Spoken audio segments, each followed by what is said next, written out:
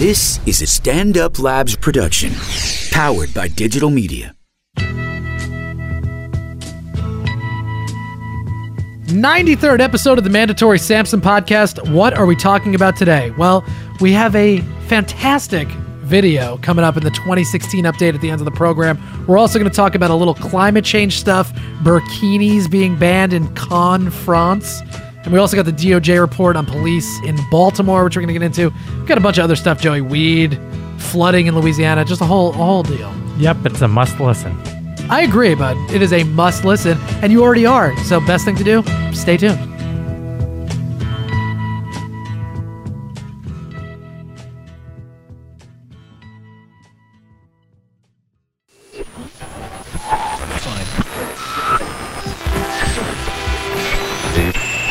Very serious.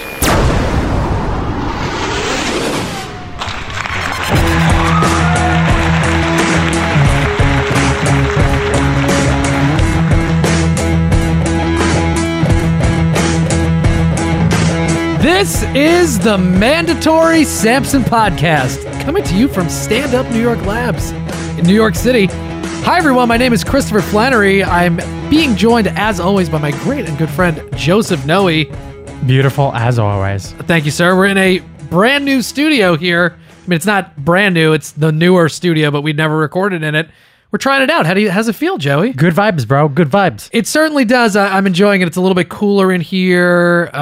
There's nobody producing the show today, so I can actually do it from where I'm talking, like where the microphone is. I can do the marks and do all the shit on the timeline. So this is probably a good move today. Welcome to the program, everyone. We say it every week, and we even mean it sometimes. Got a good one lined up today. We have a quick 2016 update at the end of the program with Joey. Let me tell you this. Yes, what? A video that just touches my soul. It makes me so happy. We're going to close the show with this great video. So is it that deep? It's not that deep. It's just fun. It's just perfect. I like what the anchor did. I like how she reacted to the person she was talking to. It's just a fun video. Oh, nice. So we'll end the show with that. That's a little tease. Stick around for the end of the program. I think you guys will really enjoy it. We have a couple of quick hits at the top of the show in a minute, and we're also getting into some climate change stuff. Burqinis being banned.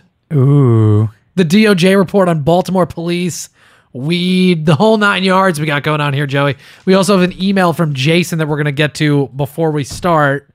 I wanted to mention to the Samsonites, me and you went to see the Suicide Squad movie on Friday together, Yes, we right? did. Thoughts? That was a mistake. Yeah, we have a bit of a history of doing that. We put a names of movies in a hat once upon a time, which we always reference, and we ended up going to see... What the fuck was the movie? The Day After Tomorrow. The Day After Tomorrow, which was not a good movie. It made no sense. They were able to walk from Washington, D.C. to New York in... Under 3 hours. Yeah, in 3 hours in a blizzard, in a catastrophic world-ending blizzard. And there was wolves on a boat at some point. Yeah, there was a lot going on in that movie. I didn't care for it. Suicide Squad, not a good movie. Surprisingly, I mean, I heard a lot about it, so I was just kind of morbidly curious to go see it. Absolutely terrible, but I'll tell you what. I thought Margot Robbie was good. I thought Will Smith was good. Yeah, he was. I like Jared Leto. I just like him in general, so I wasn't disappointed by his performance. I kind of like what he did, the little like gangster Joker that he was playing. But otherwise, yeah, a terrible movie. Not much of a plot. Of several plot holes, I would say. Binders that just said top secret on them, as though you wouldn't know that those binders would be top secret. So not great. No. But we still had a nice time together. Yeah, we did. Fantastic time. You had Chick-fil-A for the first time. Yes, I did. And on top of that, I gained a level in Pokemon. You did? Oh, yeah. You made me, on the way home, we drove in the same car. I dropped Joey off back at his house, and he made me park like near his house because there was a Pokemon gym? Yeah, it's a gym. Yeah, but I watched you for like 10 minutes. Yeah, I was battling. Fail to take over the gym, which was pretty I needed embarrassing. one more shot, bro. Just one more relief, and I would have been good. I know, it was pathetic. I was watching, and I was like, well, why aren't you winning? He's like, it's difficult, bro. I wasn't tapping hard enough, all right? You got to tap. I don't really understand the whole thing. But anyway, so I was a first-hand witness to Joey losing at Pokemon Go, but I had a fun night with it, Joey. It was a good time. Level 22, bro. That's all you got to know. Okay. I got an email here from Jason. You want to listen to this before we get into the program? Yeah. It's a quick one. It's just a recommendation, so we'll read it. Okay. Chris and Joey, just listening to the pod and you talking about the Garland, Texas shooting and these actors being influenced or set up by the government. Last week, we mentioned some of these FBI tactics where they try to take people who are maybe on the fence about being, quote, radical, but they have not and are probably not going to cross the line into doing something actually violent in the real world, but then the FBI kind of goads them into doing it. Jason continues, not sure you've seen it, but there's a documentary about one of these operations that is on HBO or HBO Go called The Newburgh Sting. Maybe you've seen it, but if not, you definitely should check it out. It's a good documentary and also shows how people with no real ill intent can be taken advantage of by the powers that be to set them up to look like bad actors. Best, Jason. Well, thank you, Jason, for the recommendation. I haven't seen it. That sounds like right up my alley, so if I get some time over the weekend, I think I'm going to check it out. Yeah, sounds like a plan. Yeah, figured I'd let the Samsonites know. It's a good title. It's grabbing. The Newburgh Sting, absolutely, yeah. I'll also be watching Diaz McGregor 2 this weekend. I'm very excited about that too. We just watched them throw bottles at each other before we came in here. Yo, those two throwing bottles at each other? It's two grown men. What are they doing? Listen, man, they're getting ready to fight. There's only so much you can say for months leading up to a fight. And then you throw water bottles? This is their second fight in a row against each other. So, yeah, I mean, shit's about to hit the fan, and I can't wait for it. So if Nate wins again, there is no third match, right? It's over with, right? Conor has to win, in my opinion, for a third. I mean, look, you never say never because they're incredibly, and we'll get to the news in a second, but I like to talk about the UFC stuff, the MMA stuff. They're both fascinating to get separately.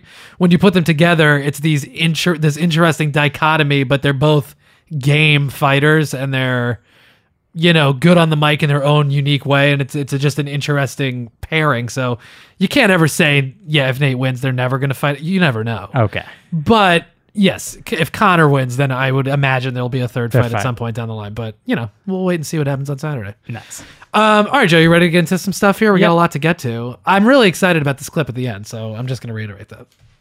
You haven't seen it. No, I have not. It's so good. All right, let's start off with this. Akai Gurley. New York City will pay the family of Akai Gurley, a 28-year-old who died when a bullet ricocheted in the stairwell of his apartment building, striking him in the chest and killing him. They will be paying him his family $4.5 million as like a wrongful death settlement, essentially. We were talking about it before we started recording. You asked what episode it was that we first talked about this story. Yeah. I don't remember, and I forgot to look it up, actually, but it was a while ago, but I'm pretty sure it just came up again recently where the cop was actually convicted of manslaughter, but it was reduced down to criminally negligent homicide, and he got to do like 800 hours of community service. Yes. So that's the last time we brought it up. The officer, Peter Lang, who I just referenced, he's the one that fired the shot. He will pay a combined $425,000 with the New York City Housing Authority to the family. The rest of it will be paid by the city. Yeah. Thoughts? I just think with this one, it was a freak accident, and even 800 hours of probation seems a little bit much. But really, I mean, here, let's not relitigate the whole thing. I did think right off the bat that this wasn't a malicious thing. He wasn't doing it because, Akai Gurley was black or whatever. It was a fuck up. He did fuck up. But at what point do you have to be held accountable even for a fuck? Like, we talked about it even with Caitlyn Jenner. It's like, let's put it in a completely different context. When she was on the phone and rear-ended the woman and killed the woman in the car. She was Bruce Jenner at the time. But, it's like, yeah, you probably at a certain point have to be responsible for that. And this guy, I mean, he killed somebody because he had his gun drawn. There's a lot of factors. Yes. All right. So, but let's not even get into that. So the family will now get $4.5 million. Like we always say, it's not $4.5 million is not going to bring this kid back. No. But it's nice to get that at least. I mean, it's a bit of something to get, but it's not justice. I would imagine the family is not thrilled with the fact that this guy just got to kill their kid. No, not at all. I'm just shocked that the New York Housing Authority has to pay $400,000. Because the stairwell was not lit. Really? What? Oh, is that what it was in the ruling? I mean, look, that makes sense to me. I mean, I don't know how. I didn't pay super close attention to all the testimony and everything in the case, but I don't know. Yeah, I mean, I guess that makes sense. It's even crazier that 4.1 million is going to come out of New York City, which essentially just means taxpayers in New York City. Yes. But, maybe we should try to avoid that so you don't have to pay somebody won't die and you want to take $4.5 million out of people's pockets to pay the family of the person who shouldn't be dead to begin with. Well, one thing that was brought up was that the officer felt that they were trying to make an example of him. Yeah, maybe. Well, but how? By letting him out? That's not a good example. Yeah. No, with the original conviction of the manslaughter. Yeah, look, I mean, listen, I understand why that cop and his lawyers would put that out there. Because it is going to then at least put it in the mind of the jury, like, don't make it, this is not the guy. And frankly, if you're going to make an example out of somebody, it's the Eric Garner guy and some of these other people that you've seen. It probably isn't this guy. I don't know if they were doing that with a manslaughter charge, though. He accidentally fucking killed somebody while on duty. Somebody that wasn't doing anything. It's not even like it would still be okay if it ricocheted and killed, like, a criminal, whatever. But, yeah, I mean, he was just walking down he did kill someone. circus. And you got to imagine, on some level, if this happened in a different circumstance, in a white neighborhood, in a more, well, he wouldn't even be there, is the other point. But... Whatever. We've talked about this before. Like we said, it's on another episode. I don't know which one. I bet if you just Google the Mandatory Sampson podcast, Akai Gurley, it'll be in the description or something, and you'll be able to find it. But anyway, 4.5 million to the family, and we'll see. I mean, that's pretty much it with this story, and hopefully something like this does not happen again. Yep. Barack Obama, Joey, another Gitmo prisoner release. On Monday, the Pentagon announced the single largest transfer of detainees of Barack Obama's presidency. 15 Guantanamo Bay prisoners have been sent to the United Arab Emirates. Thank God for other countries. Well, we're only allowed to send people released from Gitmo to other countries because... Oh, is that how that's set up? Yes, because the United States does not allow... That's why when the whole thing was going on where Obama was talking about trying to close Guantanamo Bay and Republicans were up in arms, what is he going to do? He's going to put terrorists on American soil. No, there's already a law preventing him from doing that. You guys passed it, so I don't know why you were freaking out. You know that that's not even possible, but they did grandstand and do all this stuff. Yeah. So yeah, we had to send them to the United Arab Emirates. We've already sent, I believe, 5 to 6 there previously, other countries, whatever. The total amount of detainees left at Guantanamo Bay right now is 61. 20 of those have been cleared for release. All right, so that leaves 41. So scot-free. No. Yes, they are. Well, yes, they've been cleared. They're not a problem anymore. We can send them wherever else. 20 of the 61. Okay. Now, of the 61, 7 are facing military commissions. So that's 27 people have something going on. 20 of them could leave. 7 of them potentially, if they're deemed like clear or whatever, they'll get to go or they'll get put into an actual prison out of Guantanamo Bay, which leaves 34 people as the irreducible minimum, which we've talked about before on the show. 34 people. Now, the question becomes, is that really an irreducible minimum? These are people that we cannot charge. We can't try them because we don't have enough evidence. But we believe strongly that they are guilty regardless of whether we're going to try them, which is a very murky gray area. And we can't let them go. And we can't put them in like maximum security prisons in the United States. So what do you do with them? You just got to keep Guantanamo Bay open forever? Yes. Well, Yes. it's going to be a decision for the next president, Hillary. And what do you think Hillary's going to do? I mean, She's going to expand Guantanamo. Everyone's going to be thrown in there. You kidding me? yeah, well, that's literally what Trump will do. He said that. I mean, he said that a number of times. I think we should be tougher on them, frankly. Yeah, let them listen to you campaign for 2 years. I feel like I'm getting fucking tortured every day. But yeah, I don't know. It's a good question what Hillary would do.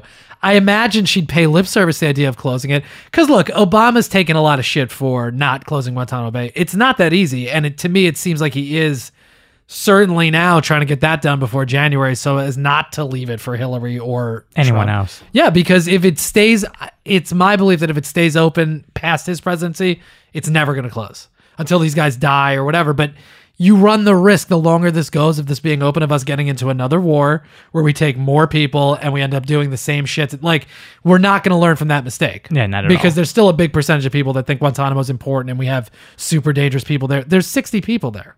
Let's figure it out. Let's close it. We can put them in max security in the United States. See, because what they have to do is come up with some kind of exit strategy, which they haven't. Like, Well, this is the exit strategy. It's yeah, you trying got to be able to do something with these 34 people. Yeah. Well, again, you can't. According to the Pentagon or whoever's doing the work there, you can't let them go. They are too dangerous. They are actual Threats. Perfect.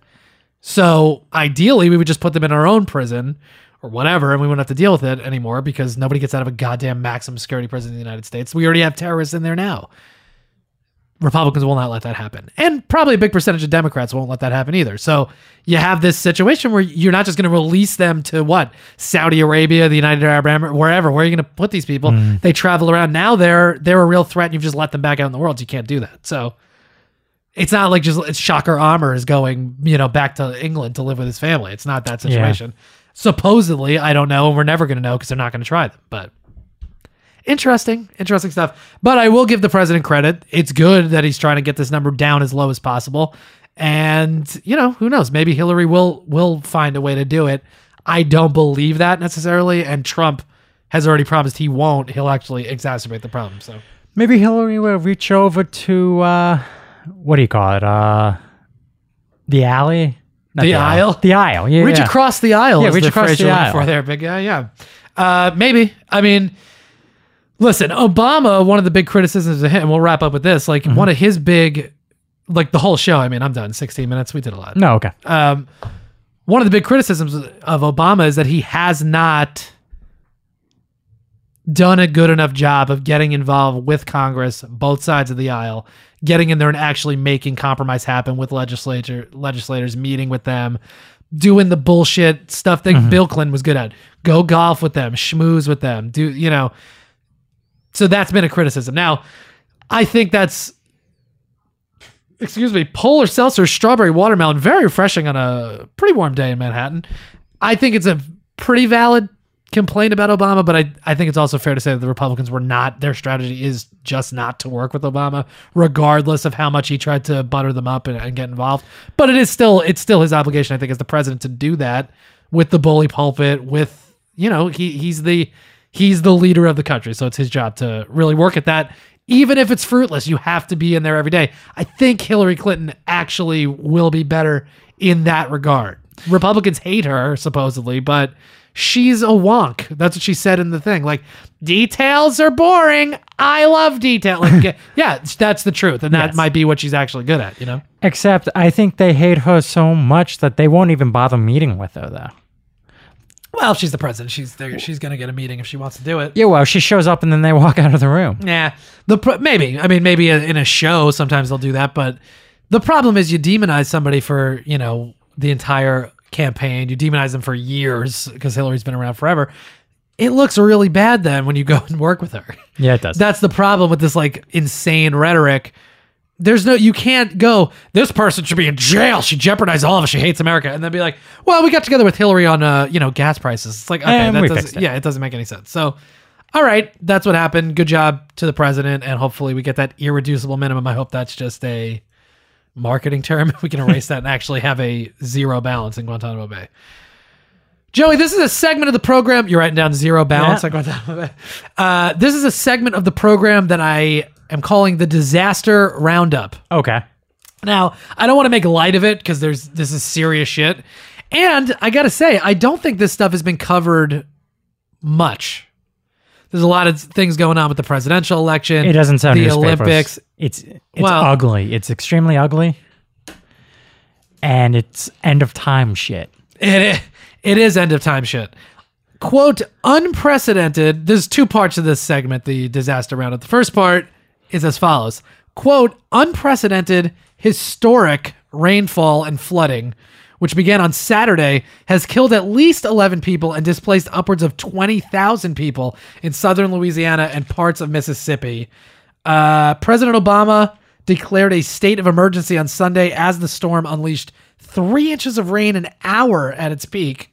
Flooding reached historic levels and in areas that don't normally flood, so much so that caskets were unearthed from a cemetery in Walker, Louisiana.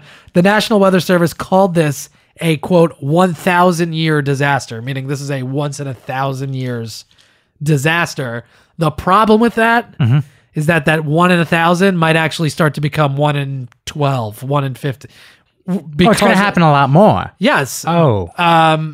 What do you think about that? I mean, have you followed this at all? You see some of the pictures and the links that I sent you. I did look at some of the pictures. It's outright scary, especially when you see the tops of the cars. Oh, absolutely. I mean, there's things. This is very This is very similar to Hurricane Katrina in the sense that a lot of people didn't leave. The difference is the warnings were not as clear here because it's this, again, a 1 in 1,000 kind of storm that was slow moving and just continually dumped rain. But it wasn't a hurricane. It was just a massive rainstorm that settled over these places and just dumped an incredible amount of water on them. People dead, destroyed. The amount of destruction that's taken place in Louisiana, I'm sure, is shocking.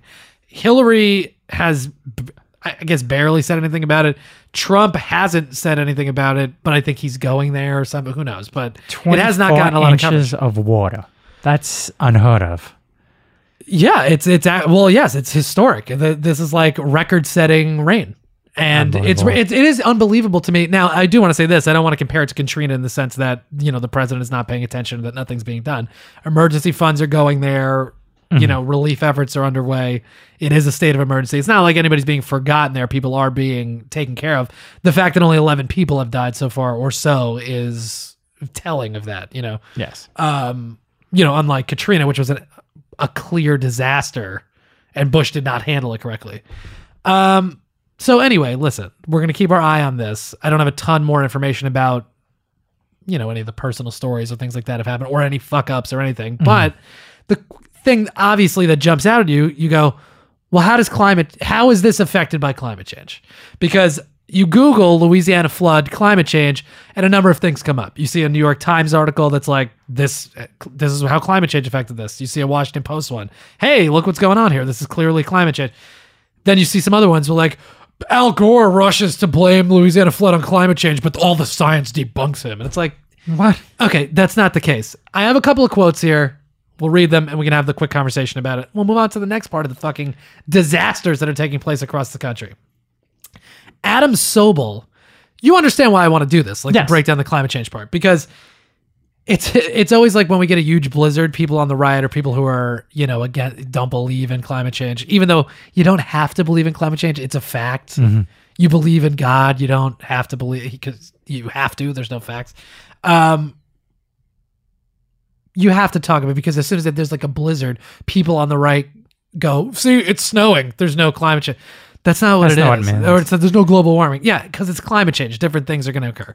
Adam Sobel, who is a Columbia University climate scientist, says, observations over the U.S. and many other places around the world show that heavy rain events have been becoming heavier over the last several decades. So not that there's more of them necessarily, but the ones that there are going to be, there's more rain coming out of them. They're more powerful storms. Climate models very consistently predict that this should happen as the climate warms, and basic physics leads us to interpret this change as, in large part, a consequence of increasing water vapor in the atmosphere. On this basis, we can say that climate change has not only likely increased the probability of an event like this, one still can't say that climate change caused this event, as each event has many causes and no event can be viewed solely as a consequence of long-term trends. So, okay, that's the other thing. A lot of this shit that you'll hear from climate change deniers when something like this happens, they go, oh, here we go. Everybody on the left and all the scientists are going to be like, see, it's climate. But if you actually read what they're saying, they're like, no, we cannot conclusively say that climate change has something to do with this. What we can do is look at the likely outcomes of climate change and go, oh, well, this seems like it might have something to do with that. But there's been no study done yet. It takes a while to do that study. Yes. That's why. Okay. Kevin Trenberth, who's a National Center for Atmospheric Research climate scientist, said in a 2015 paper, and this is really the point. I like this point. He goes, because global warming is real and present, it is not a question as to whether it is playing a role, but what that role is. Right. You have to start from a point of climate change is real. If you want to pretend that it's not, fine, that's your not fine, but okay, that's your thing, and we're not going to get past that. Climate change is real. So instead of asking the question, well, did climate change make this happen? Was this the cause? it had to play a factor because it's part of the environment now.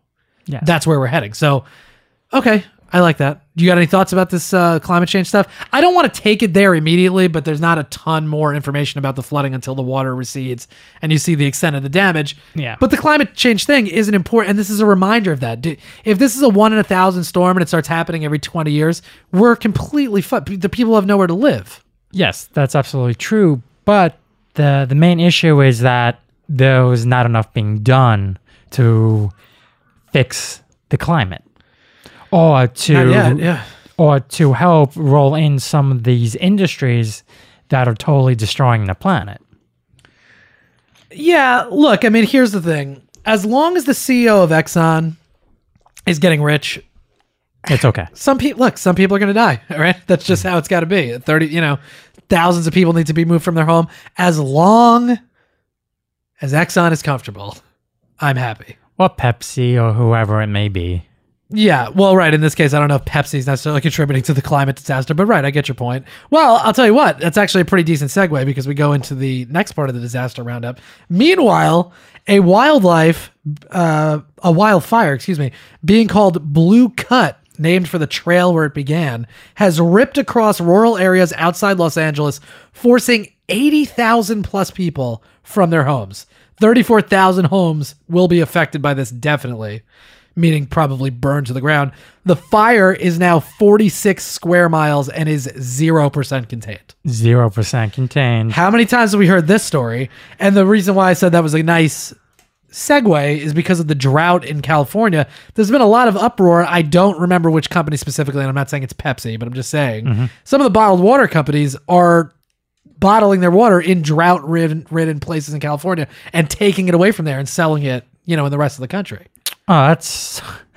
I don't remember which ones, honestly. Oh, my God. Well, because they bought that water source, so it doesn't matter if the people there are dying and there's wildfires and whatever. That's the sick part about capitalism, and it's so crazy when people are blind to that. And that is purely corporate greed. There's nothing... What else can you say about that?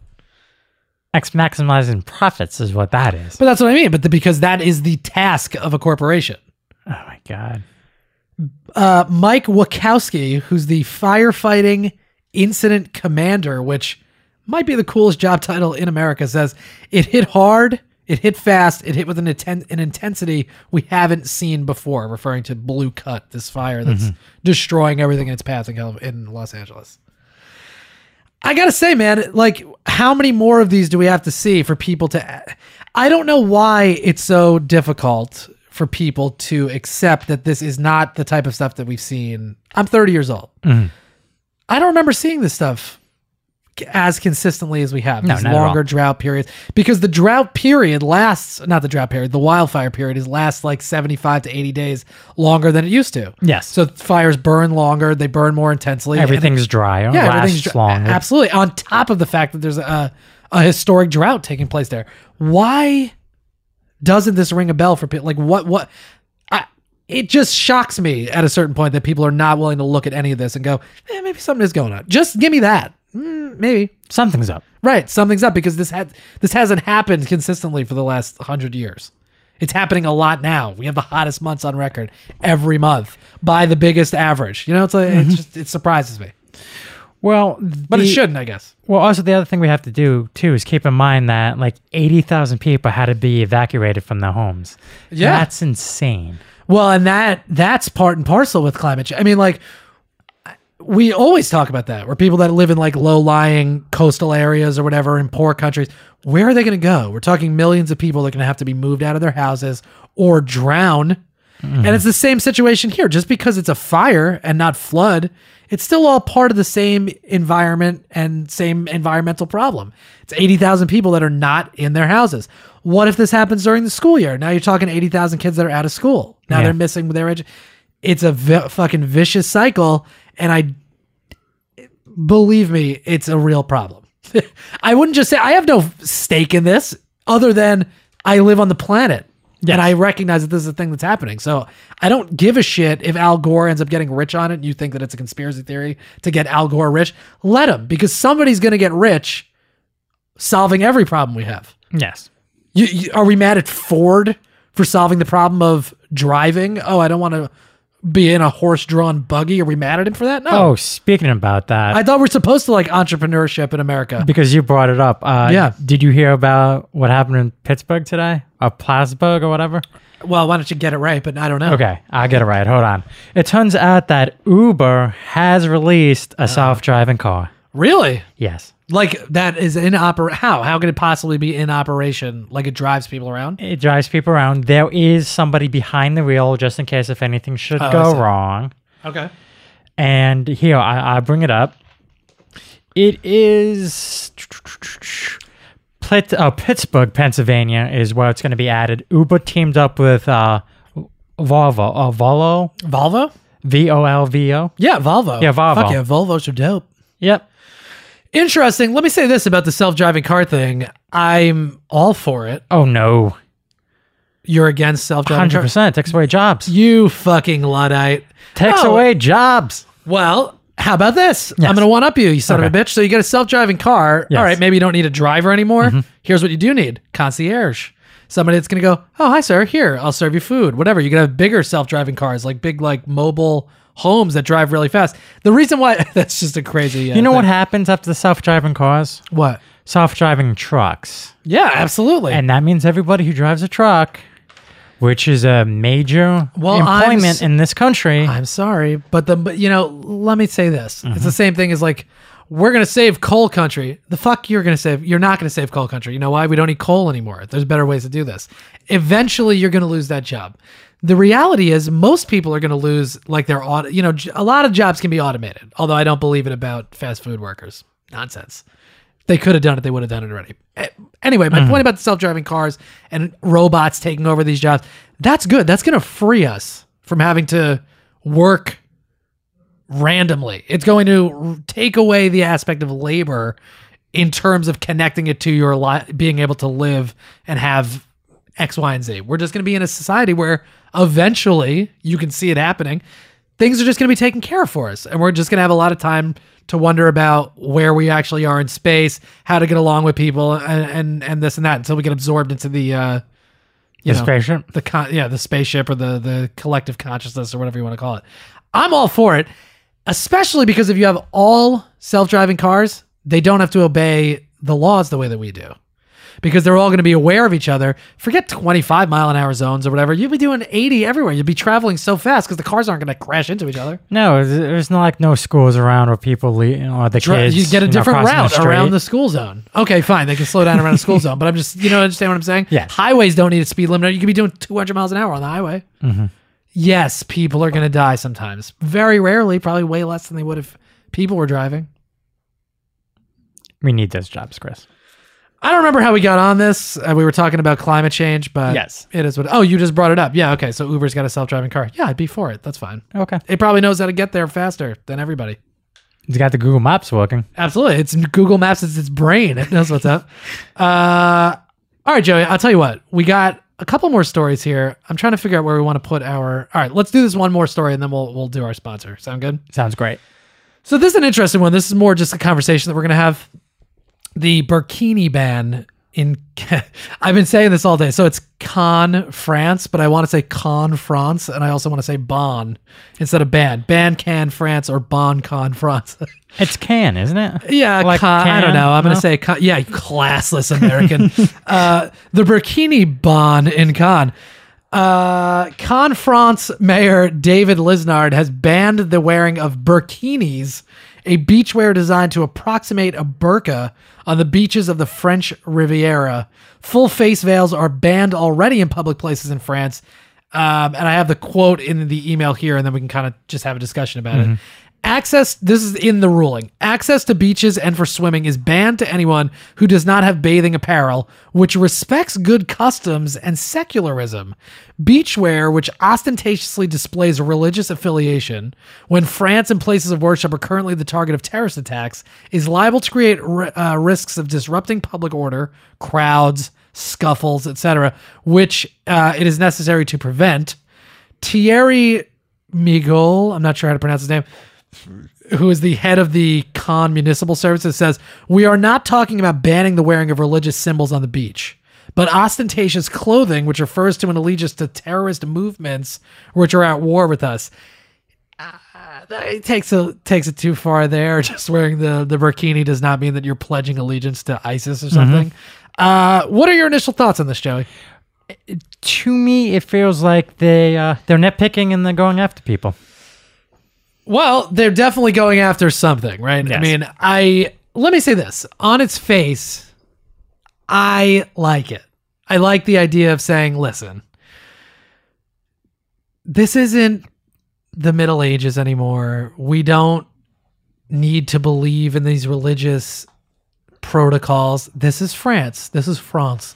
We want it to be a secular place. We want people to have freedom and be able to go out into public and just live their lives without having to, adhere to these very strict religious ideologies. I get on principle, I do agree with that. Here's the problem.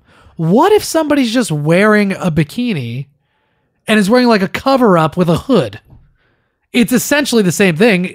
They're not Muslim, so it's not called a burkini, but you could do it the same way. So why wouldn't you tell that person not to do it? Would they? I don't know. Is it just because it's called a burkini? I understand how it is going after a particular religion, but I wouldn't want nuns showing up at I guess I wouldn't care. I don't care either way, frankly, but yeah, if nuns are going to show up at the beach with their fucking habit on and all that crap, it's weird. Stop. We don't need this type of like religion. Well, it's different. Nuns and just a regular person. I don't know. I kind of want to have a conversation about it because I'm conflicted. On one hand, like I said, I think religion is a big problem in the world. It seems to cause a lot more issues than it helps in a lot of ways. The dogma of religion, not necessarily the idea of, being a good person and doing, being a moral person and all that stuff. That's fine. If it's your personal thing, do it. And it's also a personal choice for these women that are choosing to wear the burkini. I'm assuming nobody's telling them to, forcing them to wear it, other than the idea that they grew up in that type of religion, and that's what's expected of them, Yeah, and France is supposed to be an open place where each individual is accepted, and certain individuals are not being accepted based on their religious beliefs. Yeah, but here's the thing. That doesn't mean the person isn't being accepted. It just means part of the religion that is really just a product of where you were born at a certain point. I mean, I was born on the East Coast in the United States, to an Irish and an Italian person. So I was Catholic growing up. That's because I was born here. If I was born in the equivalent in wherever, Pakistan, I might be Muslim, but it doesn't mean that either one is right or true or any of that stuff. So the customs and the principles of that thing are just that. There's just these made up things that we're choosing to accept. However, when you reach, a certain age, you can decide for yourself in which religion or ideals you accept to be true. Yeah, but I don't have stats on this. I'm just going to make up a stat. I got to assume that, at least 51% of people that grow up in a religion keep that religion. You know what I mean? Like, how often are people really changing their religion later in life? Most people stay that religion, even if they're not super devout. They're going to stay the religion that they were born. Like, would you identify as Catholic? Yes. Yeah, well, that's what I'm saying, because you were born, into that religion. However, being an open-minded person... But you don't practice or do anything, Yeah, but if I chose to be part of another religion, I would do the necessary steps to do that. And I would want every aspect of that religion to be allowed at a beach. I don't know, man. See, this is the thing. Well, here's really the question. Look, okay. I'm not saying we should ban burkini. You want to wear a burkini to the beach. It's kooky because it's a black bathing suit that covers your head and everything. It's, God knows, probably pretty fucking hot on the French Riviera. But God bless you. You want to do it, go for it. But you can't now. Well, okay, but let me finish what I'm saying. But at what point is it okay for the state that you live in, the country that you live in, to trump like the laws of that place that you're choosing to be a citizen of? When do the rules or the ideals or the whatever, the secular whatever things they're talking about, when does that get to trump? Should it ever be able to trump just kind of the made up religious beliefs? Because again, unprovable. The religious thing is purely based on, I believe it. Okay. But we are here right now for sure. We wrote these things that we think are ideal for this society. Let's try to get on board with that. Well, at what point is that okay? Well, also the other... I'm just asking I'm just trying to have a conversation. I'm not saying there's a right or a wrong. In my gut, though, I like the idea of being able to be like, yeah, you know what? We're not gonna do this whole religious thing here. We just don't want to. And this is a reaction, obviously, in part to the attack that just took place there. Yes, on Bastille Day. Okay, so it is particularly motivated, particularly about Muslims. But I'm just saying in general. I'm just using it as a jumping off point for the conversation. Well, the other question becomes, how many people does this actually affect too? Because how many of that religion would be going to the beach at this exact time too? Yeah, I mean, I have no idea. I don't know what the percentage of Muslim women that wear a burqa that also go to the beach. It's who knows. But I don't know. It's an interesting one because take the religious aspect, and I've seen some people kind of comment in the comments, which I appreciate. I'm not like mad about it. I'm just bringing it up that I guess a couple of weeks ago, I forget what we were talking about, where I maybe said, I didn't say burqa, I said something else, or I said headscarf. And it was like, oh, hey, like be respectful. I was like, yeah, I wasn't trying to be disrespectful. I just called it a headscarf. And then somebody else commented like, yeah, I've noticed that some liberal people can sort of be insensitive to religious beliefs. It's yeah, but that's the thing. If I'm not being disrespectful to the person, why is me not believing in the culture of that thing? Why is that disrespectful at a certain point? Because it's disrespectful because you're not using the proper name, which it has been used. But here's the thing. And that's why things have names. But it is a headscarf. It is also a headscarf, just because in the religious context, I don't know if there is a religious context to burqa or if that's just like an Arab word for it. I don't know. But it is it's a scarf that covers your head. So I wasn't being disrespectful or flippant about it. That is actually what it is, especially if I don't subscribe to that religion. Why would I call it what you call it? Some people like to nitpick. Like the yarmulke, I just call it the hat, the little beanie hat. No. I do, but I don't have a problem doing that, and nobody's going to get mad that I said that. I think there will be one or two comments about that. Look, I hope so. I mean, I'm just trying to have a conversation, and I'm really, again, the covering of your head and all that stuff is part of a religion that is in a way oppressive to women because the men don't have to do that. But you're free to do that. You're free to oppress yourself to a certain extent if you believe in that, which is the catch-22 of the whole thing. I think you should, if it makes you happy and that's something you want to do it. But I'm also conflicted because I think that a country should be able to say, no, we're not going to buy into this crazy shit. I agree. And it's not just because it's Muslims or whatever. Any of it is crazy shit. Yeah. I don't know. It's a weird one, Joey. It's tough. That's why in this country, we believe this is separation of church and state. Yeah, which doesn't exist at all. But yes, something that, like France, for the most part, is in that same boat as well. Well, France has taken it to a level, I think, that you're not seeing in a lot of other... you guys can correct me if I'm wrong, but I don't think you're seeing it to the level that you're seeing in France, where it's this sort of outspoken, like, no, stop it with that. The Charlie Hebdo stuff where they're drawing pictures of Muhammad and being very provocative about religion and all that stuff. I don't think you're seeing that in a lot of other Western countries necessarily. And that could be a factor into why the attacks are happening predominantly in France too. You know what I mean? They are which speaks volumes then.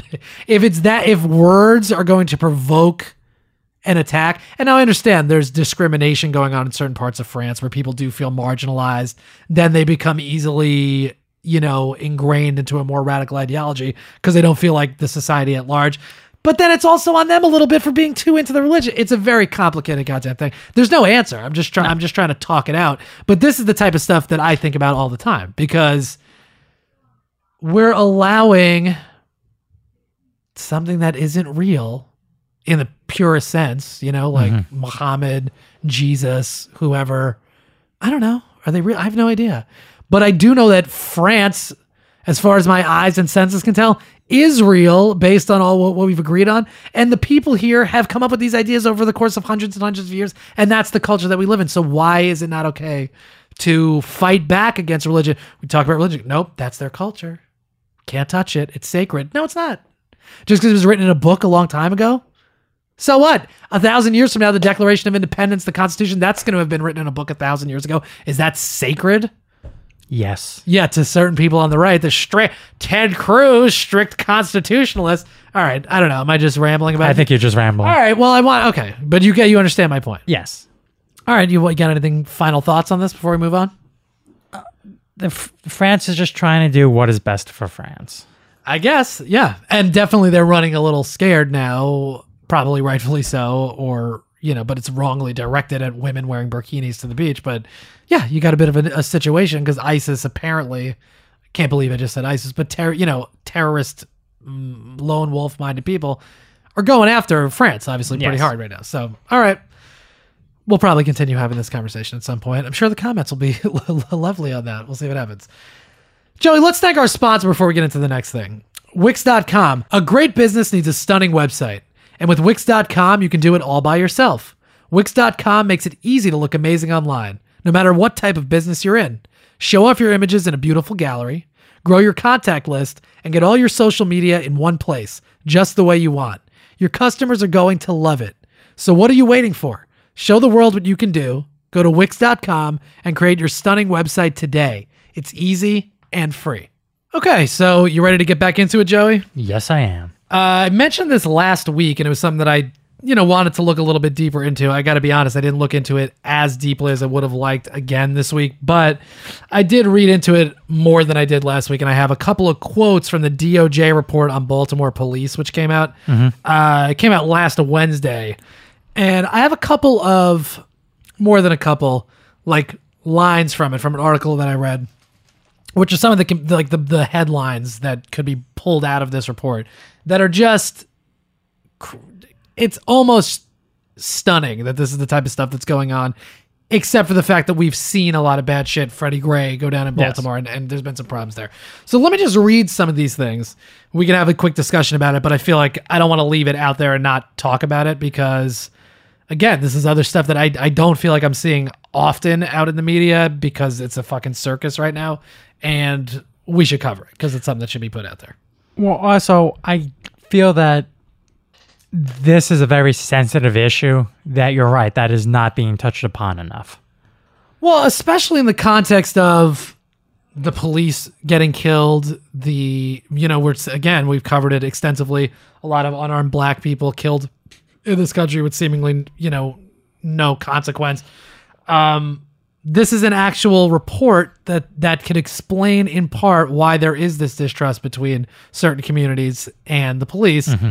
And yeah, this is the right time to talk about it. If not, when is it going to be brought up again? Until another bunch of cops get shot, another bunch of innocent or whatever, just black citizens are getting killed in the street. Not that every one of them was completely innocent. Like we go back to the kid stealing the Jaguar, but he still shouldn't be dead. All right, so here's some of the things that come out of the report. A woman with a broken headlight was publicly strip searched. Necessary. Just on the side of the road, they stripped her and searched her there. That doesn't seem appropriate. A black officer with a reputation for speaking out over misconduct, which is exactly what we want. Mm-hmm. We want all the police to do that. Yes. Police yourselves. Make sure that you're going after the cops that are not good and are doing the wrong thing, like you're going to see a number of times in this report. A black officer with a reputation for speaking out over misconduct was harassed by a supervisor who placed signs warning him to, quote, stay in your lane and, quote, mind your business on his desk. Yeah, we don't like whistleblowers. We never did and never will. Yeah, we're not a country that is very accepting of whistleblowers. An officer decided not to report a colleague for planting drugs because he feared retaliation, which that's the problem. I guarantee that happens way more often than we'd like to accept. Well, the other thing, too, that we have a habit of doing is not remembering that these police officers are human beings with families. And a lot of them are doing this to support their families. It's a job. It's a job. And there's a lot of people that are doing it not because they love being cops or they want to. There's a big percentage, I'm sure, that do that. But just like everybody else that you've ever encountered at work or anywhere, there's people that are there just to be there and clock out, and that's it. They're not trying to make a big difference. No. Or they are animals and they just want to. They want to be a problem. They want to exert power over somebody that they know that they are, that they can exert power over. But I'm pretty sure in this situation, there had to be a way that this officer would have been able to go to his superiors without the face of retaliation. I don't know. I disagree. Because what if the supervisor is the problem? Oftentimes you'll see in these incidents, and it's not just in the police department. I think you can see it in a lot of different environments that are similar to this, where if somebody's a problem, they can't do their job, they choke too many people. All right, you get promoted. We'll get you off the street. We'll just give you a desk job. And then they end up becoming the supervisor as opposed to somebody that just gets kicked off the force. So I can't say that that's the case. We saw it with Chelsea Manning. She tried to go up the proper protocol, the proper chain of command, and they told her to go fuck herself. Lost. Right. Mm-hmm. That's an issue, and we can't pretend that that's not. An officer harassed a mother and her son outside their home, ultimately arresting the juvenile for, quote, loitering, even though it was his property. Now, by the way, I'm just reading these like one-line descriptions of it. Mm-hmm. There's evidence of this. I mean, there's like police reports where they actually say it, and it's all in the report. But, I don't have to read the whole report. The Justice Department... I just want you to know that I would listen to you read that whole report. Thanks, babe. Mm-hmm. The Justice Department found that officers had been accused... Listen to this one. Had been accused more than 60 times of using the word nigger, but the Baltimore Police Department didn't classify the language as a racial slur. The N-word is not a racial slur, according to the Baltimore Police Department. So the officers can call you that all they want. You can complain about it all you want, but it's not even in the handbook as something that's what are you out of your fucking mind? It's the racial slur. Yeah, I'm not going to touch that one with a 10-foot pole. I'm just saying it for, okay, but it's like, all right, more than 100 complaints about alleged use of racial slurs and epithets were not properly classified. Yes. Sure. It's not, look, you can complain. Because if you don't classify it, you don't have to worry about it. Is that insane? How could that not be classified? No, because they don't want to have to deal with that. It's a touchy subject. It's not that touchy. There's basically nobody that hears it and goes, yeah, it's cool. Like, you go, all right, you shouldn't be called that as a pejorative. It's a racial, we know that it is. Like I said, it is the racial slur. But if they don't classify it as such, then they don't have to write a report on it. Oh, absolutely. But it's ridiculous. An officer used a taser on a man who was yelling and swearing. In his report, the officer said the man's weapon was his mouth, that he didn't like that the guy was like assaulting him with his words. Pen is mightier than the sword, but I don't know how it applies to this. Yeah, it doesn't, but I like that he said it anyway. In emails between a prosecutor, this one is vulgar. In emails between a prosecutor and a police officer, the prosecutor called a woman who said she'd been sexually assaulted a, quote, conniving little whore. And the officer replied, LMAO, which is laughing my ass off, exclamation point. I feel the same. That sounds like a great band. That's LMFAO, and they're no, not band. that. Conniving little whore. It probably would be a cool, just like a female like alt rock band or something. Courtney Love's new side project. But anyway, it's like, let's not make light of that. That's terrible. Yes, that a woman does the right thing, says, "Hey, I was sexually assaulted," and they think that she's making it up. They call her conniving. Wow, it's terrific. Also, notice the relationship between the police and the prosecutor, which is a factor in why people aren't being actually put in jail or prosecuted, because they work together all the time. They have a relationship. A number of sexual assault investigations started by asking women, why are you messing up that guy's life? Words cannot describe how mad that makes me. Really? That really gets to you? That's unbelievable. It's not unbelievable, but it's very frustrating. Because it's going off right off the bat that she's lying. Yep. And she's doing it for the attention. Right. Yeah. And she's automatically trying to stir up trouble. Yes. Yeah. And absolutely, you're absolutely right. It could also be, okay, look, yeah, maybe he did something to you, but like, come on, the guy's got a life. What are you doing? Like, it could even be that. Like, yeah, we believe you that maybe something happened, but not only that, but that man's life is more important than she is. Yes, absolutely. And that's the thing. That is exactly the intention of what is being said there. Again, it's because also, who is he? Right, who gives a shit? Unbelievable. If he raped her, sexually assaulted her, bye. We don't need you. We need her more than we need you, for sure. During listen to this. Listen how crazy this is. During a Department of Justice ride-along, the Department of Justice people are there with the cops. Yes. A sergeant told an officer to, quote, make something up to justify a bogus stop. In front of the DOJ people that were there to like, take the report. That's how ingrained some of this shit is in their behavior. They were just like, they're not there. A commander instructed a sergeant to tell her officers to, quote, lock up all the black hoodies in her district. She's talking about clothing, right? Yes, but she's saying like Trayvon Martin, like that goes back to like the hoodie, like anybody with a black hoodie, they're a problem. Like, okay, I wear a black hoodie every chance I get. Am I should I be rounded up? Am I a problem? Just for wearing that? This one hurts. A form for trespass arrests already had black male filled out. They had a form that already had black male filled in for the person's description. Mm-hmm. That's bad. We don't have a race problem in this. There's no systemic racism in this country. It's like this shit is not isolated to Baltimore. Newsflash. Well, you also have to keep in mind someone took the time to write it out. It wasn't like it was typed in already. No, it's typed out. That's what I'm saying. They typed it in. Like a form that you would get where it would say Mr. or Mrs. You know what I mean? It had black male already typed in because they're like, well, we're going to get a lot of these. Oh, my God. Yeah, probably not the best practice. This is the last one. A white officer allegedly threatened a black teen days after the acquittal of George Zimmerman, who killed Trayvon Martin by saying he should, quote, put a hoodie on and come to my neighborhood. Yeah, it's not a good time in the current atmosphere. Well, is it the current atmosphere? This is the shit that's always been going on. It's just now it's coming to the light. And people are actually talking about it. Maybe something can be done about it. A DOJ report was done on this stuff.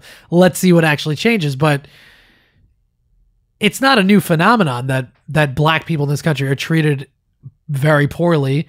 Poor people in this country are treated very poorly. And the police do play a role in that. I'm not saying that it's completely on them, but yeah, in some of these circumstances here, which are documented, proven true things and events that actually occurred. Yeah, this is on the police. Yeah, it's not good. So anyway, I want to put that out there now. Of course, as always, how is any of this to protect and to serve? Oh, I mean, it's to protect and serve their own interests is really how that sentence should end. Yeah, it's a bad thing. We're going to keep our eye on it. Very bad. Very bad. We're going to keep our eye on it. We'll see if any changes are made soon. We'll just keep our eye on if any more of this stuff comes out. But yeah, I got to put at least a little bit of a spotlight on that. That's insane.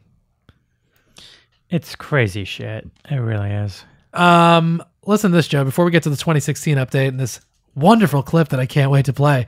I want to talk about some of this weed stuff that I've seen going on. I've been saving a lot of this stuff for a couple of weeks. I've been mentioning it. Might as well get into it. Last Thursday, the DEA, the Department of whatever, I don't remember what the DEA stands for. Oh. Drug Enforcement Agency. This is a crying shame. Oh, absolutely. Rejected calls to reclassify marijuana, electing to keep it Schedule 1, which means no currently accepted medical use and a high potential for abuse. Mm-hmm. Researchers at the University of Georgia. I have a question for you. Good. How can you abuse something that's not addictive?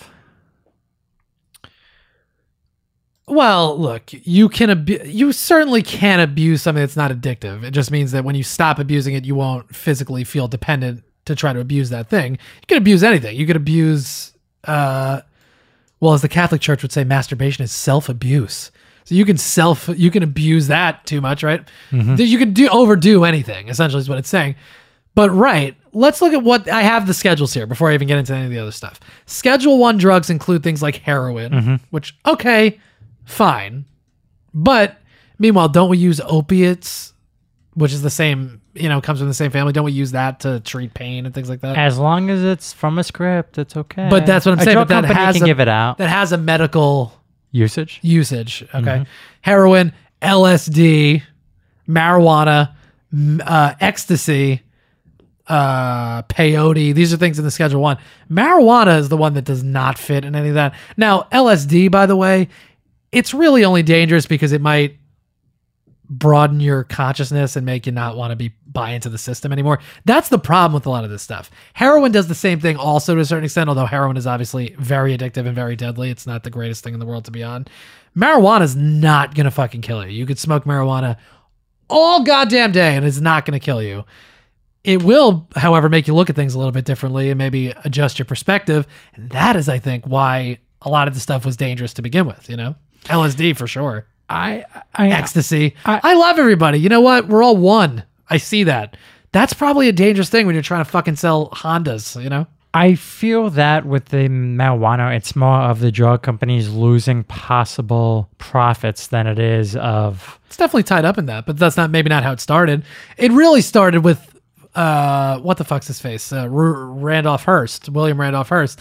He was printing his paper on his newspapers on a particular type of paper. Hemp, it turned out, was a lot cheaper, easier to grow, all that stuff. He didn't want to switch his paper printing over to hemp, so he demonized it, lumped it in with marijuana, and was like, it's going to drive you crazy. The fucking Mexicans are coming. It's the same, Trump bullshit, just packaged in a different way. And they bought it. So that's where it started. But there's a lot of different interests there. You think the 60s didn't scare the shit out of the fucking squares, the Mitt Romney looking people in the world? Like, yeah, it's scary when there's people going, wait, I think we're doing this whole fucking thing wrong. I think this is all wrong. That's scary. And there's some of these drugs like LSD, marijuana to a lesser extent. Yeah, that's going to make you look at it and go, man, I bet we could be doing this completely differently. We're just on a rock in space. Yeah. Some Schedule II drugs, Joey, things that are deemed less dangerous than marijuana. Vicodin. Oh, that's good. Dilaudid, which is like what you give people when they're dying. It's that strong an opiate. Demerol, OxyContin, fentanyl, Adderall, Ritalin, legal cocaine, essentially. Like, come on, man. Those are less dangerous and more medically proven than marijuana. Yes, it is. It's kooky, bro. Schedule III drugs, less than 90 milligrams of codeine, Tylenol with codeine, ketamine, anabolic steroids, testosterone. Okay, maybe. But anyway, Schedule IV, Xanax, Soma, Valium, Ativan, Ambien, Tramadol. These are all Schedule IV drugs. Way, way less dangerous than marijuana. Schedule V, Lyrica. What the fuck's Lyrica? I see it on TV, but I don't know what it is. It's a painkiller for nerves, I believe. Yeah, okay. Yeah, I think you're actually right about that. Any of this shit, codeine cough syrup, the thing that almost killed Lil Wayne. Mm-hmm. Yeah, no, Lil Wayne almost killed Lil Wayne, let's be honest. He doesn't have to be doing it. He doesn't have to be doing it, but God bless him. He was certainly making some great albums when he was on that tilt, getting high and on that lean. But anyway, okay, so it's frustrating when I see this stuff because clearly marijuana, alcohol is fucking not even on here. I don't think way worse than all this shit. Yes, alcohol. Not way worse than all this shit. I don't mean that, but way worse than cannabis. Yes, but there was they have a club that looks out for the alcohol, very very much so. Yeah, the alcohol, tobacco, firearm. Yeah, absolutely. It's just the acceptable drug. It's just a drug that we're all willing to accept, even though marijuana is definitely better for you. Because you can sell it to everyone over the age of 21 and everything's fine and dandy. Right. Well, meanwhile, by the way, marijuana not only just better for you than alcohol, good for you in many ways. Stress relief, pain relief. In some studies, kills cancer cells in the lungs. Like, good for you. Mm-hmm. Not just better than alcohol. Good. Alcohol, not good for you, really. Now the question is, how long does it remain a Schedule I? Like, when does it get reviewed again? Well, here, I got a quote from Chuck Rosenberg, who's the acting DEA administrator. He says, right now, the science doesn't support the reclassification. The decision isn't based on danger, but rather on whether marijuana, as determined by the FDA, is a safe and effective medicine, and it is not, which, bullshit, there's plenty of proof that it is. They are opening up more options to study marijuana. Right now, Ole Miss, the university, they are one of the only places where you can get state-sanctioned marijuana to do research, and it's not that good.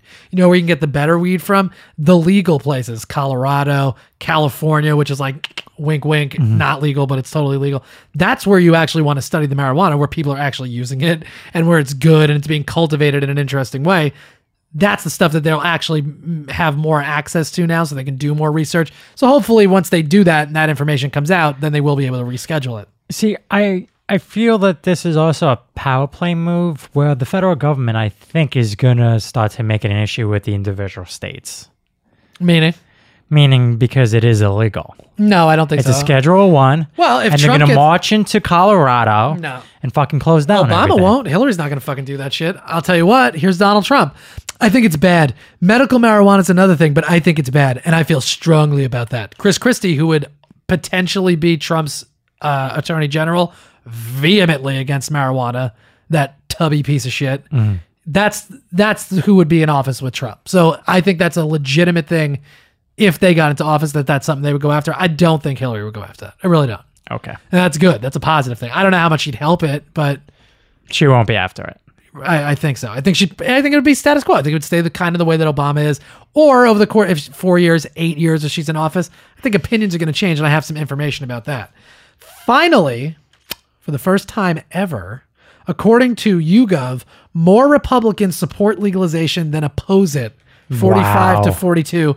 It was 28% support in 2014. Now it's up to 45%. First time ever that legalization of marijuana is more favorable than disapproved of in the Republican side. Well, times have changed. Absolutely, they change very quickly. Contributing to that, researchers at the University of Georgia published a study in the journal Health Affairs, which is also the title of my Grey's Anatomy erotic fan fiction, Health Affairs, but you can check it out on my website. Boo! Hack. They published in the journal Health Affairs recently showing a decrease in prescription drug use and a $165.2 million Medicare savings in the 7 states with medical marijuana. How Plus much DC. money was saved? To read that again? $165.5 million in the Medicare in those 17 states. So you're telling me that's money out of the drug and insurance companies? Well, no, Medicare is getting paid through the government. The government pays Medicare. That's coming out through tax money. We pay for that. It's part of the program. If you legalized marijuana, or medical marijuana throughout 50 states, $468 million a year would be saved. Now, again, these are small numbers because it's not whatever. But think about the amount of money that you'd be saving on just people that are doing over-the-counter medication or whatever. It makes a big difference health-wise and in the pocketbook, which is what people are always arguing about. We'll close with this. I do not understand. Like Trump feels strongly against it. It's bad. These are the personal responsibilities. But they vote on the lip service of personal responsibility, states' rights, freedom to choose. Like, that's weed. Why wouldn't you not? This is a fucking issue ripe for the taking for the Republicans because the Democrats haven't gone hard into it. They're not, again, they're sort of, yeah, it's fine, but they're not legalizing it. This is a Republican issue, and they are being insane not to jump on it. What's that club that protects alcohol? Are you saying tobacco, firearms, all that Yes, shit? that shit is, in the Republican pocket. Yeah. Well, If they say weed is bad, weed is bad. Well, but that's a government body. I mean, but there's lobbying. Certainly, we've talked about the prison guard unions, this and that. Again, the Republicans are a law and order thing. That's what Trump is running on.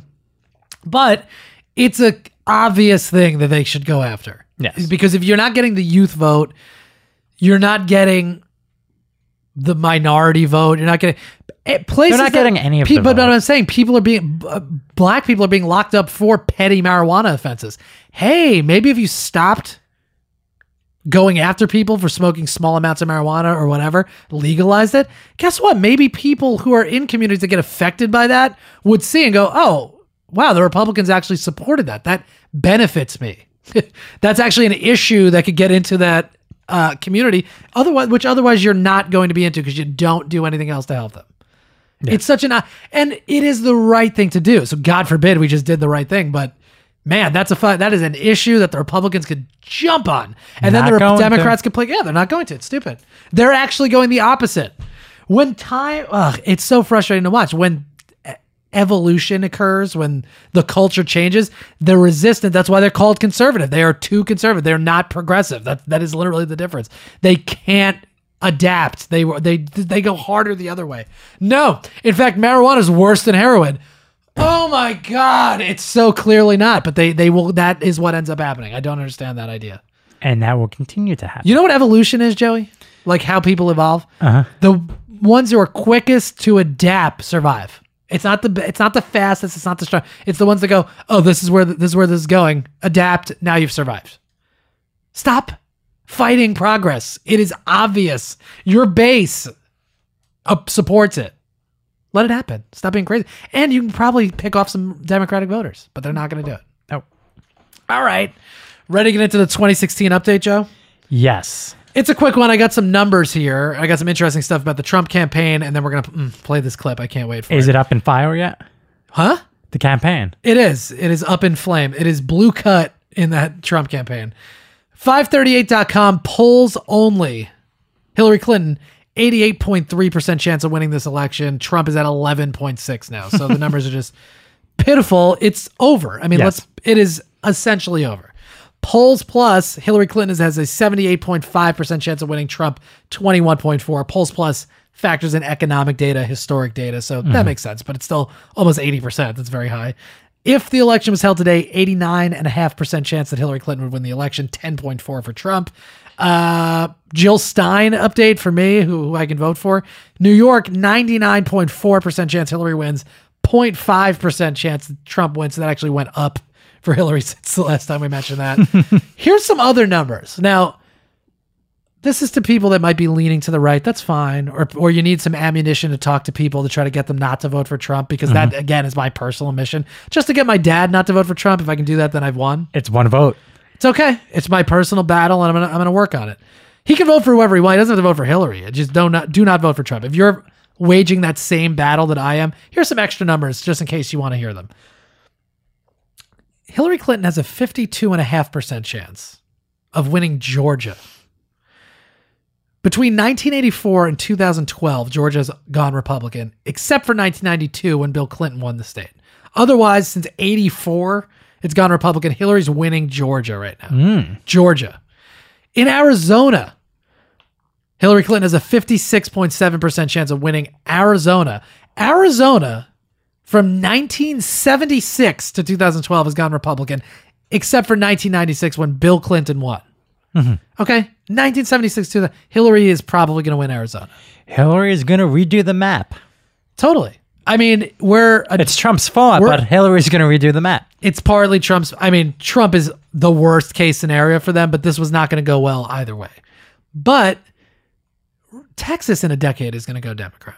You're going to see huge problems here. You're only getting the,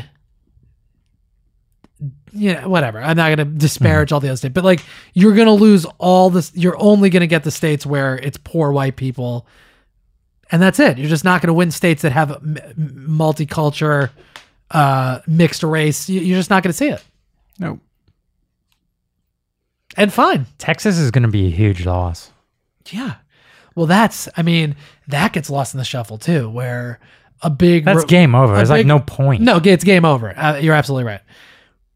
A big Republican cudgel to people on the right. It's like, well, welfare and all this shit, that's just to get minorities to vote for you. Well, what do you think all this shit about keeping Mexicans out of Texas is about? You don't think it has a little bit to do with the fact that they're more likely to vote Democrat? If they lose Texas, you're right. Game over, Jim. It's over. Yeah. Because you can't mathematically do it. No. You'd actually have to broaden your appeal. They're doubling down on this idea of we can win with just the white people. You can't. You can't. Math. You can't. Simple math. Absolutely. It is simple math. Simple math. To that end, Roger Ailes is advising Trump in the lead up to the debates, possibly beyond. Remember Roger Ailes, who has sexually harassed everybody at Fox News over the last several decades? Yeah, allegedly, is now advising Trump in the lead up to the debates. Steve Bannon, who's a Breitbart news executive and former Goldman Sachs banker, is taking over day-to-day control of the Trump campaign as campaign chairman instead of Paul Manafort, who took over in June. You think this is Team A or Team B? Well, let me just say this next part, and then we'll talk about it. Also, Trump pollster Kellyanne Conway, who, by the way, has been on Bill Maher a couple times. I've seen her interviewed. Look, she's a nice lady, and to her credit, she's been promoted to campaign manager. She's the first woman to ever run a GOP general election campaign, so good for her. That's broke her own glass ceiling as Hillary is doing it on the Democratic side. seems like a nice enough lady, but she's not I mean, it's frustrating to listen to her defend Trump a lot of the time, and it's annoying. So to your point, is this the A team or the B team? Mm-hmm. It doesn't matter. It's the team. It is their team, and it's doubling down, like I mentioned, on letting, quote, Trump be Trump. Because Manafort's trying to get the guy to be housebroken and eat at the table, keep his elbows off, use a fork, use a knife. Mm-hmm. This is not that. These people are going to let Trump essentially off the leash, I would assume. And if he's going to go down, not let him off the leash? Well, if he's going to go down in flames, I think the idea is just let him doing his thing, because you're not getting anywhere trying to get him to read off script. It doesn't matter. Nobody wants to hear him read off script. No. That might be the politically smart thing to do, but not, because it doesn't make sense that he even got to this point, and he did it by being just an asshole that says whatever he wants, inexperienced. So that's what they're going to try to do. No, he did it as a reality television superstar. Well, sure, it's name recognition, right? Yes. And again, free media, but Hillary's caught up in that regard, so it doesn't really make a difference. It's a move. It's a move they made. Why not? It can't really hurt. He's got a 10% chance probably of winning. He's got no place to go, so anything they do now is icing on the cake. Right, and really, Breitbart, you go there because that's the people that are putting out a lot of the Republican spin articles and whatever. Maybe they have a better way of at least going after the media or finding a way to get more stuff out there about Hillary, but it doesn't seem like it's going to work. But okay, they've made the move. This all pertains to the clip, Joey, that we're going to wrap up with. Okay. CNN's, I looked up her name because I was so proud of her. I think she did a great job. CNN's Brianna Keeler was talking to Trump's lawyer, Michael Cohen, on CNN the other day in the afternoon. Shelby actually sent me this clip, and he was like, for your show. And I was like, I love you. And I found a longer version of it because it's just terrific. So this is these two talking about the changes that Trump made to the campaign, bringing in Bannon and Conway. Mm-hmm. And we could pretty much close up with this clip, although I do have a picture that I'll show you afterward. But this is about a 3-minute clip, and believe me, it's so worth it. I truly love this clip. It makes me happy. So again, Brianna Keeler talking to Michael Cohen, Trump's longtime lawyer, about the overhaul in the campaign. All right, here we go. For taking the time to be with us. So this change, this shakeup, is this a sign that Donald Trump... I got to stop you for 1 second, because there's no shakeup. I mean, look at the words that you use and you blast at the bottom in your banner. Shakeup, overhaul, dramatic, desperate measures. There are no desperate measures. You just literally read the memo that you received that Paul Manafort sent out stating he's not going anywhere. The campaign is on its way to victory. And we just heard the number. That's why I did the numbers first. Yes, thank you. Is the campaign on its way to victory? Yes, it is. And yet you still use these ridiculous words in order to incite something. I mean, please understand that nobody's buying into this anymore. It started out, I don't know if you think it was funny, but these terms are not indicative of what's going on at the campaign. All that Mr. Trump has done is he has added to the existing group of winners that he has hired for the campaign, which is still hundreds and hundreds and hundreds of people less than the number of people that the Clinton campaign. So if Hillary Clinton brought somebody in, are you going to use the terms overhaul, desperate measures? No. Yes. No, you haven't done it once. Okay, because not one person of the 900 people that work for her campaign, not one has left, not one has been promoted or demoted. You know what you're saying, buddy. That's a big difference. If Robbie Mook was out all of a sudden, God love his name, it'd be a story. If Clinton just all of a sudden got rid of her campaign manager or whatever, moved him aside and brought in a completely different team. Yeah. Yes. That would be a story. Also, this guy's accent, I love it. Aided, if he aided, he's got like a real scum. He just sounds like a dirtbag, this guy. He's a lawyer. I like him. Well, I got a picture. I'm going to show you after. You'll like it. No, at the top, actually, we have not seen that. And I will tell you, Michael, that if that happened, we would cover it like that. And you would right never now, hear about it. I mean, I disagree with you. And personally, I cover the Clinton campaign. I love what this woman is doing. And it's not just because it's the Trump's lawyer. It's just a fun clip to watch. This is how it should be done. No, actually, false. Okay, go back at don't just let them come on and say their bullshit, because they look ridiculous then when you call them out on it, and it will force them out of that spin, or hopefully it'll force them out of that spin and like rhetoric. So let her call on him on it. Well, yeah, here we go. Be all over that. That would be a huge story. All of the banners that you see right here would be up on the television as well. All right, so if there's any one person that's watching this show today that used to be with the Clinton campaign, please call in. All right, well, let me ask you about this. So you say it's not a shakeup, but you guys are down. And it makes Says sense who? that there would... Says polls. who? Most of them. All of them? Says who? Polls. I just told you. I answered your question. Okay. Which polls? All of them. And your question is? Okay, so my question is, I don't think it is really surprising when facing a challenge and trying to make a turnaround that there would be some, let's at least say some adjustments, okay? So I guess what my real question is here that I did not get to is, what is the point of this? If you're calling it an expansion of winners, as you put it, working on the campaign, what is it about? To what end? Great. Perfect. Yes. You know what? I want to try to get in touch with Brianna. I just want to talk to her for 10 minutes on the podcast and be like, this is great. You did a great job. She took what he said, repackaged it. It was like, well, okay. So if it's not a problem, if it's just a good move to add winner, why now? Why are you doing it? All of a sudden when all the numbers are bad, what's the point of that? Perfect. How does he answer it?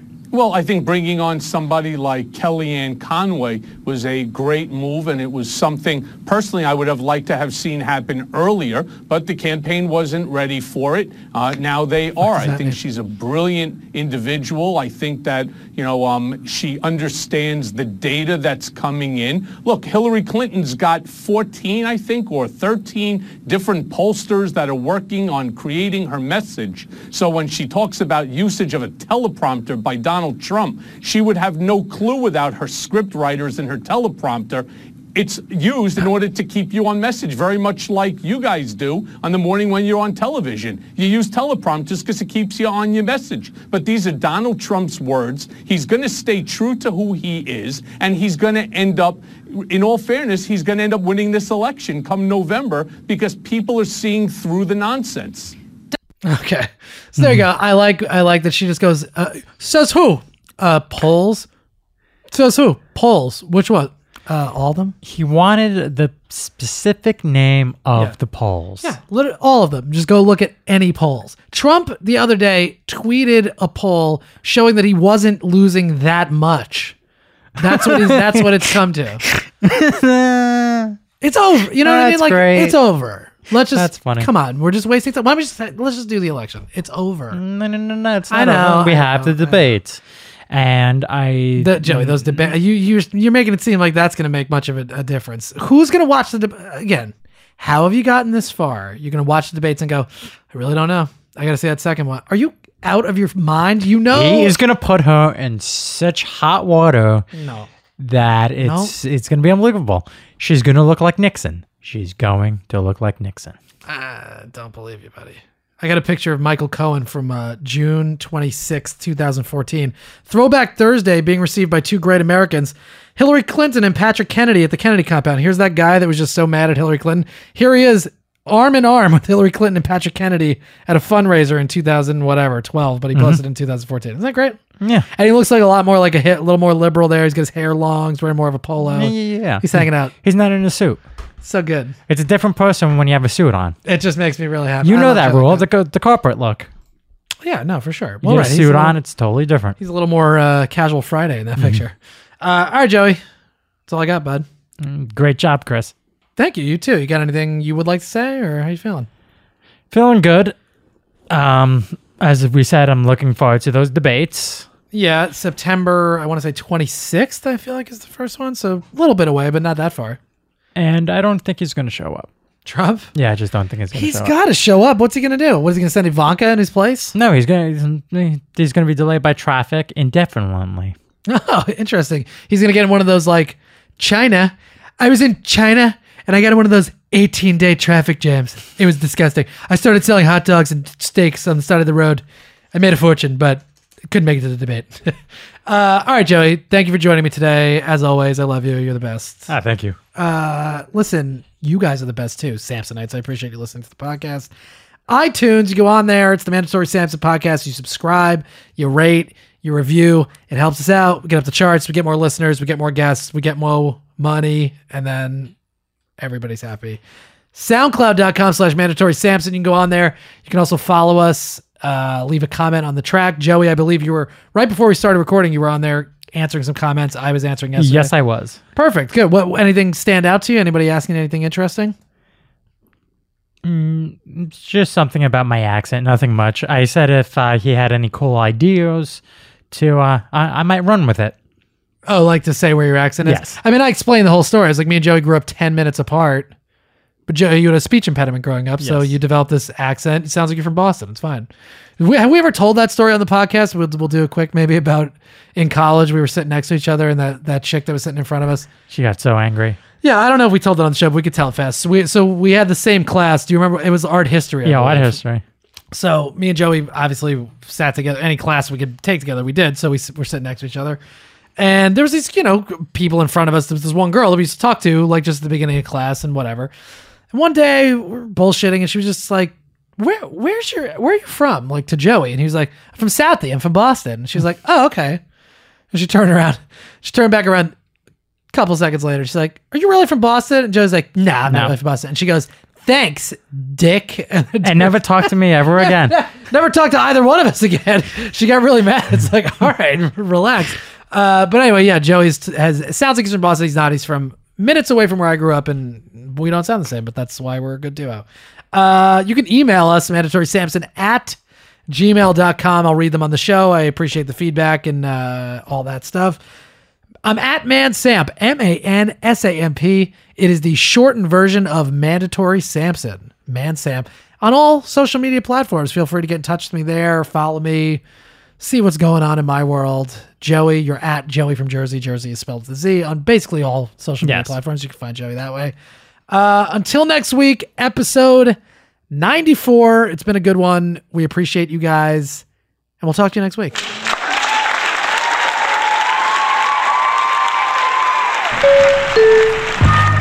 This has been a Stand Up Labs production, powered by digital media. Subscribe to new and archive episodes wherever you listen to podcasts, and find all of our shows at standuplabs.nyc. Stand clear of the closing doors, please. Yeah.